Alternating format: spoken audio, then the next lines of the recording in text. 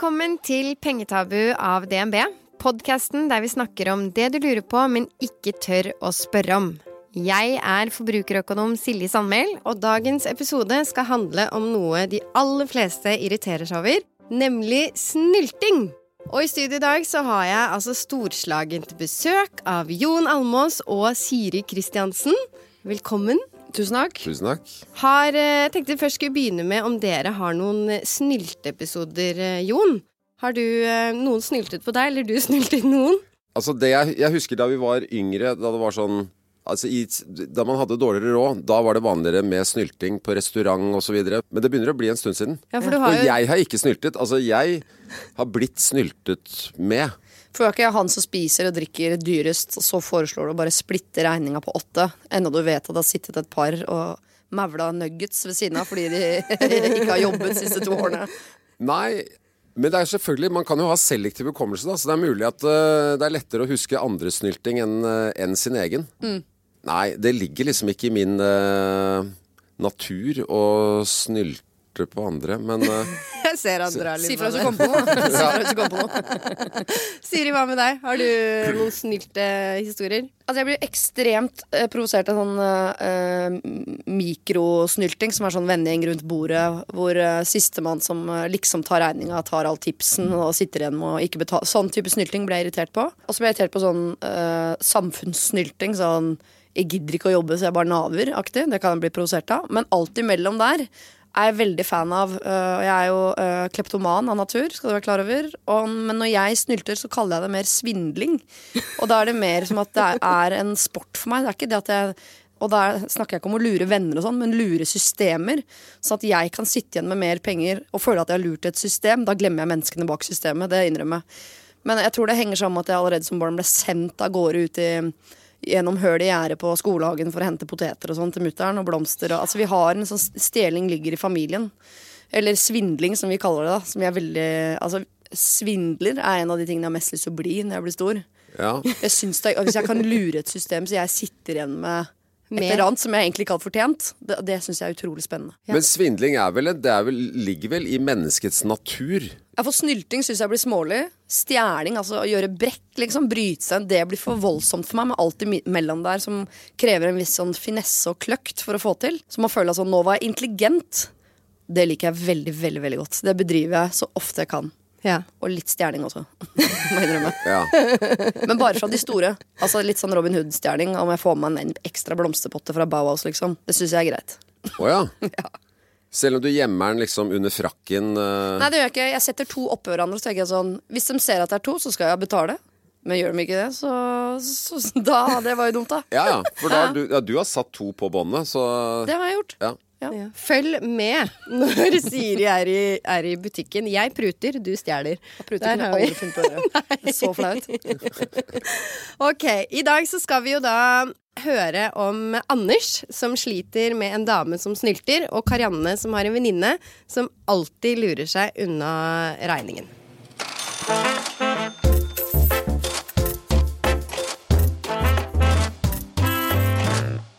Da leser jeg første lyttebrev.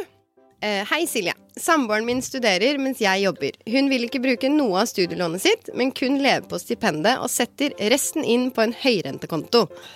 Problemet at da blir jeg den som betaler for alt, bil, mat, alle regninger, husleie og så videre.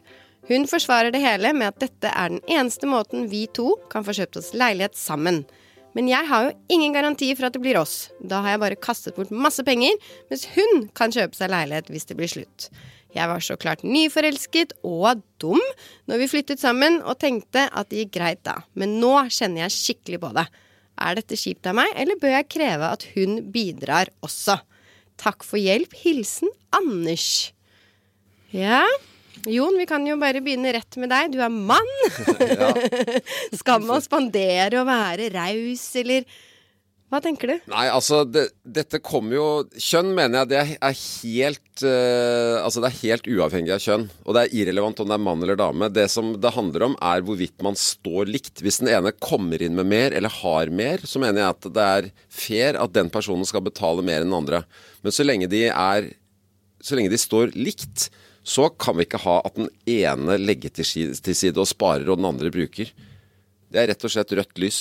Ja, Men jeg må jo innrømme at jeg husker fra studietiden at de som satt studielånet sitt på høyrentekonto for å spare, det kastet jeg så mye opp. Så det var helt forferdelig. Mest fordi jeg var misunnelig, selvfølgelig, fordi de hadde muligheten. Men når hun ene i gjengen gjorde det årevis, satt alle penger på høyrentekonto for hun skulle kjøpe seg leilighet etter vi var ferdig på utdannelsen.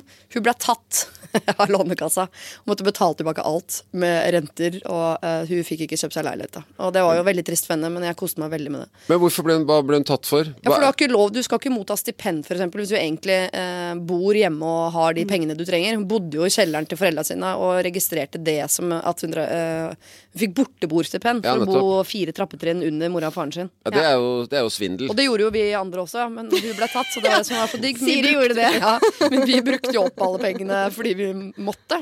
Fordi øl er dyrt og så videre. Men vi satt jo ikke penger på høyrentekonto, og det var hun som ble tatt. Ja, for utfordringen her, det som skjer hvis de går fra hverandre, så er det jo hun som får de pengene som står på sparekontoen, for det har gått fra hennes, selv om det er lån, så er det fra hennes penger. Sånn er det når du er samboer. Det som er mitt, og det som er ditt, er ditt. Ja. Så det du bruker penger på, han da, som bruker penger på regninger og husleie og så videre, de er borte.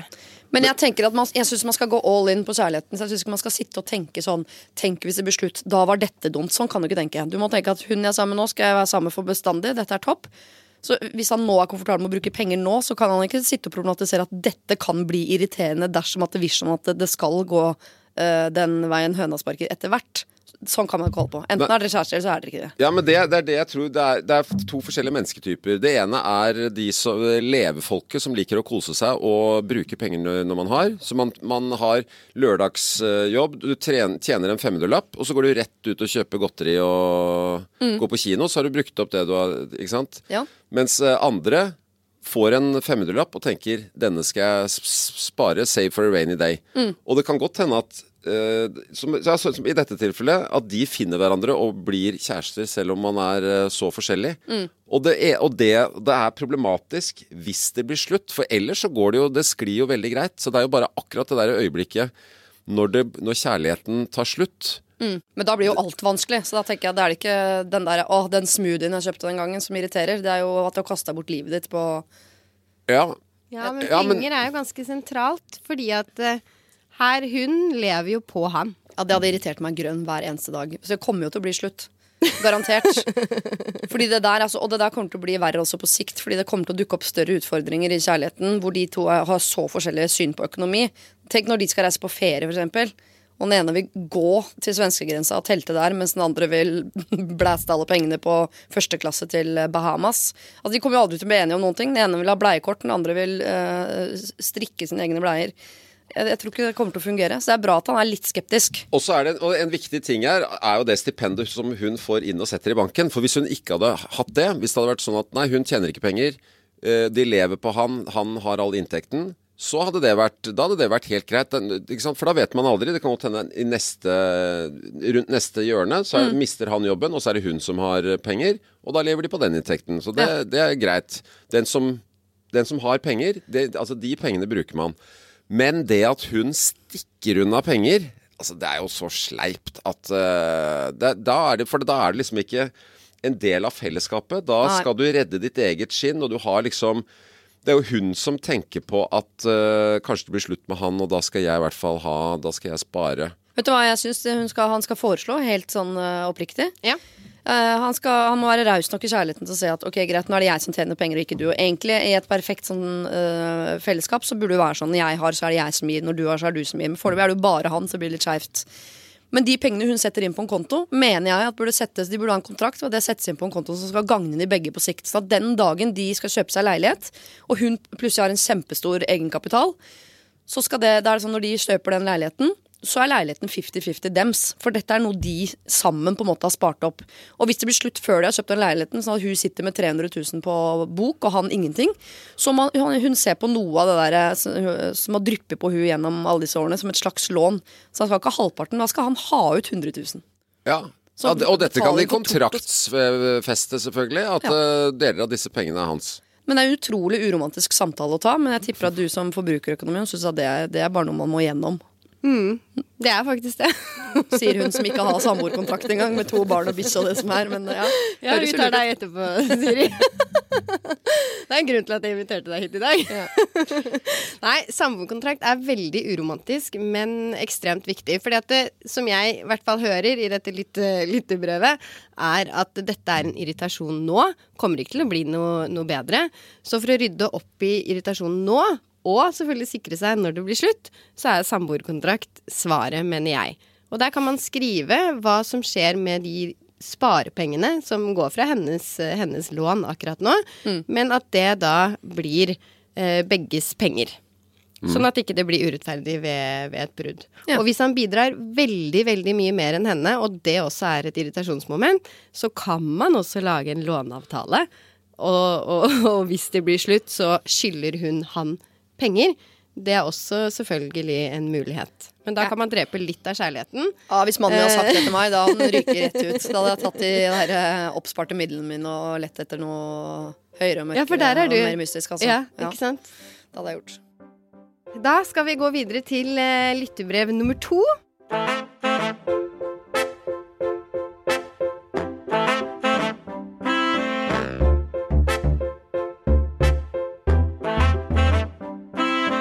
Vi har nok alle en slik venn, og nå skal vi få høre om Karianne sin. Hei Silje, vi en vennegjeng som for en tid tilbake siden bestilte flybilletter til årets sommerferie. Nå sier plutselig den ene venninnen vår at hun ikke vil være med fordi hun har ikke råd. Og dette skjer gang på gang, og det alltid den samme venninnen. Hun har aldri råd til å være med, fordi hun plutselig har brukt masse penger på shopping og så videre. Vi i vennegjengen begynner å bli ganske lei av det vi mener en feilprioritering fra hennes side. I tillegg blir det alltid dyrere for oss når hun ditcher, fordi vi må dekke opp for hennes utgifter. Venninnen vår klager hele tiden på at hun blakk og har kredittkortgjeld, men vi ser at det selvpåført fordi hun bruker alt for mye penger. Hva skal vi gjøre for å løse dette, som har blitt en stor irritasjon over tid? Hilsen Karianne. Men altså, det dyrere fordi at hun sier først at hun skal være med, og så trekker hun seg etterpå? Ja, for de har sikkert bestilt hotell eller leilighet. Kanskje har de bestilt på noen restauranter som ikke går an å booke av. Ja, og så liksom skal de dele det på 6, men så må de dele det på 5 i stedet. Ja. Men flybilletten må jo nå betale. Det jo ikke en gang et spørsmål. Det dekker de jo ikke, for det går vel fra. Hvis ikke det da for eksempel en i vennegjengen, da, så som jeg ofte arrangerer jo venninneturer, og da legger jo jeg ut for alle. Om du hadde hentet inn de 2003 for den ene billetten som ikke blir brukt? Og det det som kanskje irriterer Karianne her, da. At hun får jo ikke hentet inn de pengene. Men fordi hun sier at det alltid blir dyrere. Ja, det jo 2 ting. Det ene jo hvis det blir en økonomisk belastning for de andre venninnene, så kan man jo irritere seg. Men det å irritere seg over hvordan andre disponerer pengene sine, det synes jeg ikke man kan gjøre. At jeg irriterer meg over at en kamerat av meg har dårlig råd. For jeg synes han disponerer pengene på feil måte og kjøper seg for mye, koser seg for mye. Det jo ikke... Nei, det skjer jo, og det skjer jo grunnen til at det skjer, og tenker jeg i hvert fall kanskje det annerledes i venninnegjenger, for det mer kjenselikt, men man prioriterer jo forskjellig. Så jeg sånn som liker at man bruker penger på ting vi kan gjøre sammen, oppleve ting, dra steder og sånn. Så jeg venninner som mer glad i sånn, vil heller bruke de 3000 kronene på ny lipgloss liksom, og andre ting, mer sånn tjafs til seg selv, og da blir jeg irritert. Det sånn typisk en sånn venninne som ikke har råd til å dra sammen til Barcelona, men de har råd til å dra og kjøpe masse ting til seg selv hjemme i Norge, og det synes jeg blir jo lei meg som venn over at ikke de tenker likt som meg på penger, at det hyggeligere å investere penger i å gjøre noe sammen enn å sørge for å få karret til seg mest mulig tjafs fra Ski Storsenter, liksom. Det skjønner jeg et irritasjonsmoment. Det ene selvfølgelig hvordan man i fremtiden skal unngå at det blir en økonomisk belastning for de andre, siden hun tydeligvis en sånn, ja, jeg blir med, og så bailer hun ut i siste liten. Og så det jo det nummer 2 da, at hvordan skal de snakke med henne om dette her? At det faktisk, som du sier, Siri, at det jo ikke noe hyggelig venninneskap. At man heller da vil være sammen skoene sine og veskene som man kjøper, da må enn det jo, venninner. altså det må jo, dette lærte jeg dessverre alt for sent. Jeg klarte ikke å bruke dette selv i barneoppdragelsen, men jeg har fått meg en hund, og da har jeg skjønt viktigheten av konsekvens. Så jeg tenker at dette må få en økonomisk konsekvens. De må si, ja, men du må betale for det hotellrommet, for det er bestilt, det får vi ikke gjort noe med. Du betaler for den flybilletten, den er bestilt, og det får vi ikke gjort noe med. Så den regningen får du, men det er klart at det blir jo billigere for deg å bli hjemme, for da slipper du jo å dra på shopping og restaurant og sånn. Den utgiften slipper du også, men å betale for selve turen, det må du faktisk, fordi du var en del av gruppa når vi bestilte dette. Og for fremtiden så må du jo, her tipper jeg du sikkert har noen sånn utrolig bra tips fra DNBs sider, en sånn felles sparekasse som heter sånn Jentetør 2022, hvor man blir trukket månedlig så stort beløp. For det vil hun sikkert ikke være med på, for da ser hun at det renner 250 kroner ut med badevann en gang i måneden som hun kunne brukt på lipgloss. Og hvis ikke hun vil være med i den reisegruppa, ja, da er hun ikke med på turen heller, da. For når jentegruppa 2022 faktisk drar til Gdansk, eller hvor de ender opp hen, hun er jo ikke med. Det er jo ikke et problem lenger, hun har meldt seg ut av gruppa. Til det beste for alle. Men jeg har jo en gutteklubb, en venneforening, vi har 8 barndomskamerater, og vi setter inn, jeg tror det er, jeg vet ikke hva det er, 200-300 kroner i måneden, som er sånn automattrekk inn til den kontoen. Og nå, jeg tror vi har 40-50 000 på den kontoen. Ja. For dere har aldri tid til å dra noe sted sammen? Nei, altså, det er ikke så ofte vi bruker. Men det er sånn vi skal, som hvert 5. år eller et eller annet, dra på en utenlandstur, hvor store deler av det blir betalt fra foreningens kasse. Ja. Og det er en positiv ting. Ja. For det 200 kroners trekket, det merker du ikke. Men når man er 8 stykker, så blir det jo 1600 kroner i måneden. Hva gjør du da hvis det er en som aldri kan være med, så de andre 7 får aldri dratt? Jo, men der tror jeg vi har en policy på at det går fra felleskassa selv. For om du ikke kan være med, det er ditt problem. Ja, ok. Ja, men ikke sant? Her har vi jo løsningen da. Ja. Fordi det virker som på denne jentegjengen her, så har du ikke en sånn sparekasse. Sånn at når hun ikke kan være med, så blir det dyrere for de andre, og så skulle de ha spart på forhånd. For da måtte hun ha betalt uansett. Så det er vel tipset. Tips nummer 1 til denne jentegjengen. Opprett et automatisk trekk fra alle som vil være med. Og kan du plutselig ikke være med, så må du betale allikevel. Ja, men da må det være en viss sånn kommunikasjon om når de skal dra. Så ikke det alltid er sånn, ja, vi legger den der årlige turen til den helgen hvor du... Og så videre. Hvis hun har en eller annen helg hvor det skjer et eller annet fast i livet hennes da. Nei, det må jo bli enighet til at alle kan den datoen. Ja. Og hvis man da plutselig ikke kan, og så er det sånn, ok, hva er gyldig grunn da? Tenk om du blir skikkelig syk, eller hva da? Legeerklæring. Og så er det jo da, hva er det man skal bruke klubbens penger på? Er det bare på reise, eller er det på restaurantbesøk? Er det på lunsj på Bølgen og Moa? Ikke sant? Alt kan ikke dekkes av reise, opphold og en felles middag. Det var kontant. Ja, for det også tror jeg, veldig, veldig viktig når man skal på om det er jente- eller guttetur, bli enig om hva disse felles pengene skal gå til. For det kan jo hende at noen har dårligere råd enn andre, og velger å spise salat, mens den andre velger en fancy sushi-rett. Ja, da får du i hvert fall et godt måltid da, på den turen, uansett, fordi det går av reisekassa. Så får du gnafse salat resten da. Ja, og hva skjer med de snylterne da? Er det sånn at alle skal da drikke mest mulig? Altså, men det er også en annen sånn et mennesketrekk, det der med at man ikke vil legge ut. Jeg bare kom på det nå i forbindelse med sånn vennegjenger på tur. Man er i baren et eller annet sted, og man har blitt enige om at man skal spare på alle regninger og dele alt. Allikevel så er det noen som ikke liker å gå bort til baren og kjøpe, å kjøpe 8 øl. Fordi at det blir så mye penger. Ja. Jeg skjønner. Men de vil heller sitte og la andre gå og kjøpe de 8 ølene, men de må jo da likevel betale tilbake etterpå, men det ligger ikke i deres natur å gå bort og kjøpe liksom øl for 450 kroner eller hva det blir. Ja, den har jeg faktisk. Jeg synes det er bedre å betale 230 kroner 10 ganger enn å betale 2300. Jeg liker ikke at det forsvinner så store summer ut av kontoen min samtidig. Og det hjelper ikke at jeg vet at jeg får 9 runder med 230 kroner tilbake av alle vennene mine. Nei. Fordi de 2300 kronene, det blir psykisk hardt for meg å takle. Da er jo du en av de, når den regningen kommer, veldig sjelden jeg tilbyr meg en som, hvem tar regninga liksom? Ja, nei, det er veldig sjelden meg. Da ser du vekk og Jeg kan gå på finne do på å og ja, nettopp. Men det finnes jo heldigvis, og dette mine favorittoppfinnelser i verden er de favorittoppfinnelsene som tar bort det der at man må kommunisere. For stort sett er det kommunikasjon som er løsningen på alle problemer. Bortsett fra rundkjøringa, da slipper man å kommunisere. Alle skjønner systemet, slipper å snakke sammen. Og Vips er da neste etter rundkjøringa som jeg setter pris på. Hvor du trenger ikke å snakke med vennene dine om økonomi, du kan bare sende sånn lite oppkrav.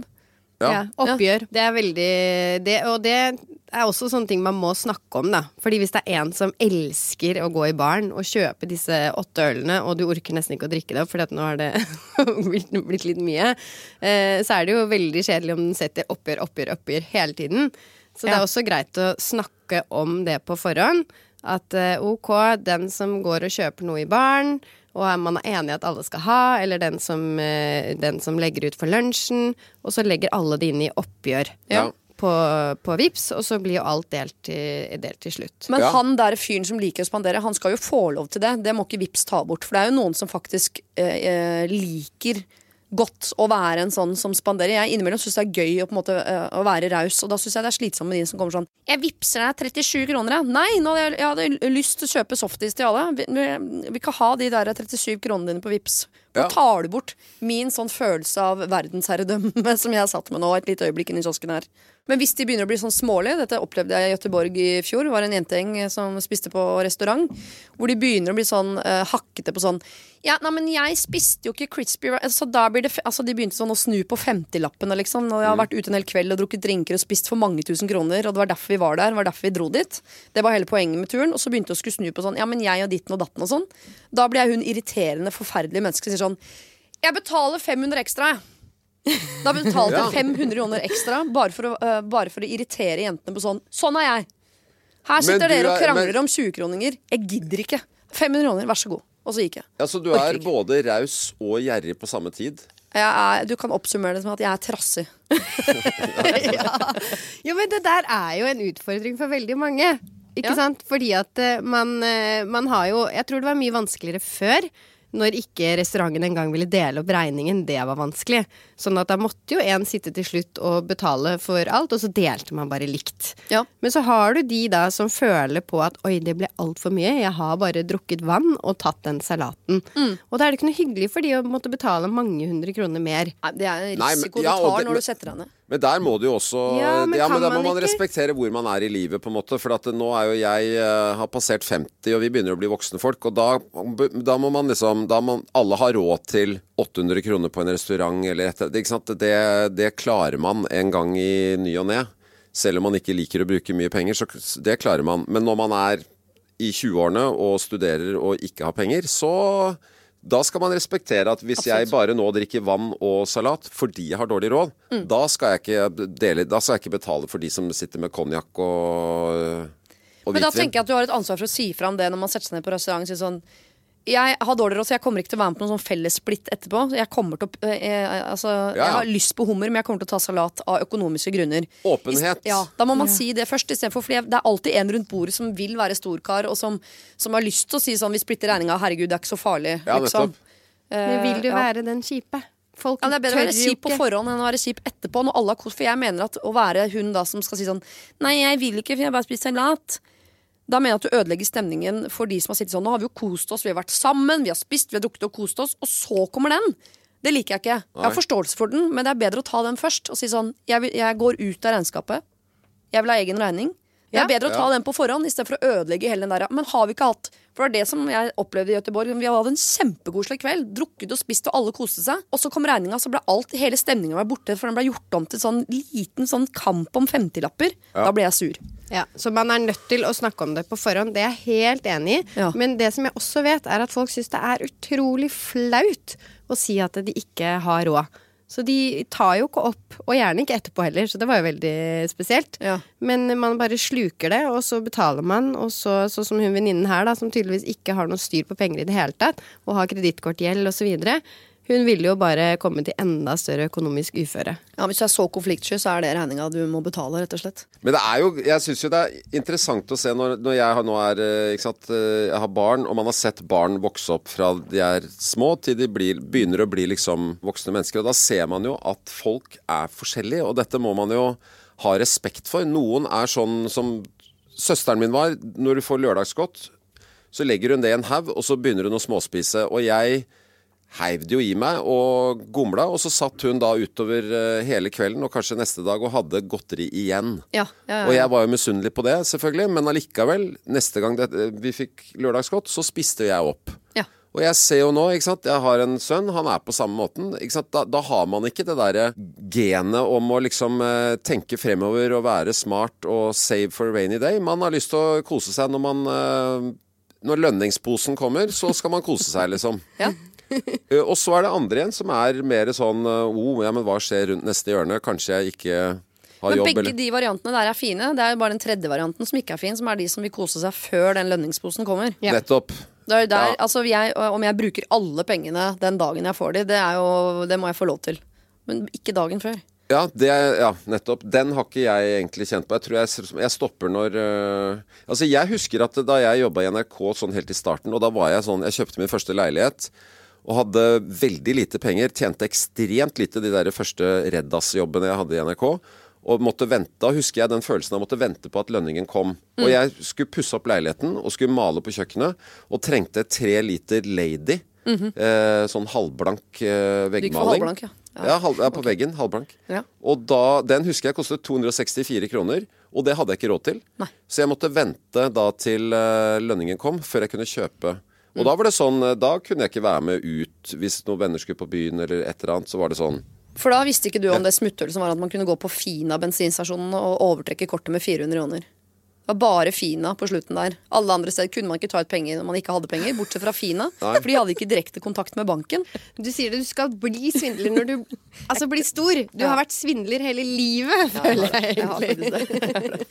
Penger og økonomi bringer jo fram det beste og verste i folk. Og det merker man jo på sånn man kan være veldig gode venner, og så plutselig kommer det et sånt for eksempel et arveoppgjør eller et salg av en leilighet, altså et eller annet sånt, hvor man tenker at ja, men dette kommer til å gå fint, for vi jo så gode venner, og i min familie det krangler man aldri. Men med en gang plutselig det blir liksom litt store beløp og et eller annet, så bringer det frem ting i deg som du ikke visste at du hadde. Så det må man bare være klar over, at dette her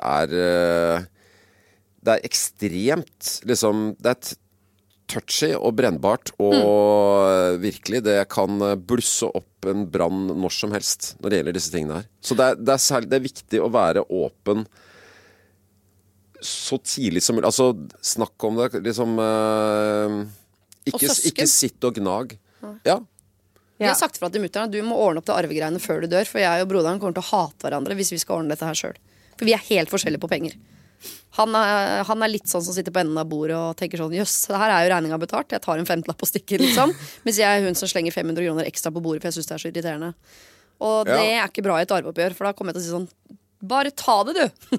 Ja, du kan si bare ta det, men du kommer jo etterpå til, og det kommer jo til å ødelegge forholdet. Ja, jeg kommer til å være pottesur derfra ut. Ikke sant? Ja. Så det skaper mye gnisninger. Men penger ødelegger familieforhold, det ødelegger vennskap, og det ødelegger parforhold. Det det ingen tvil om. Så jo mer avtaler, og det jo, ikke sant Siri, du hater jo sånne avtaler, men samboeravtale, testament, alt som man kan ha på forhånd, ektepakt hvis man gift, som bare ha ordnet forhold i tilfelle det blir slutt. For det at man vil jo ikke tenke på at det blir slutt. Det blir ikke slutt. Men poenget at 50% av parforhold ryker. Så du kan jo være blant de som, hvor det ryker, og da må man ha avtalen på plass.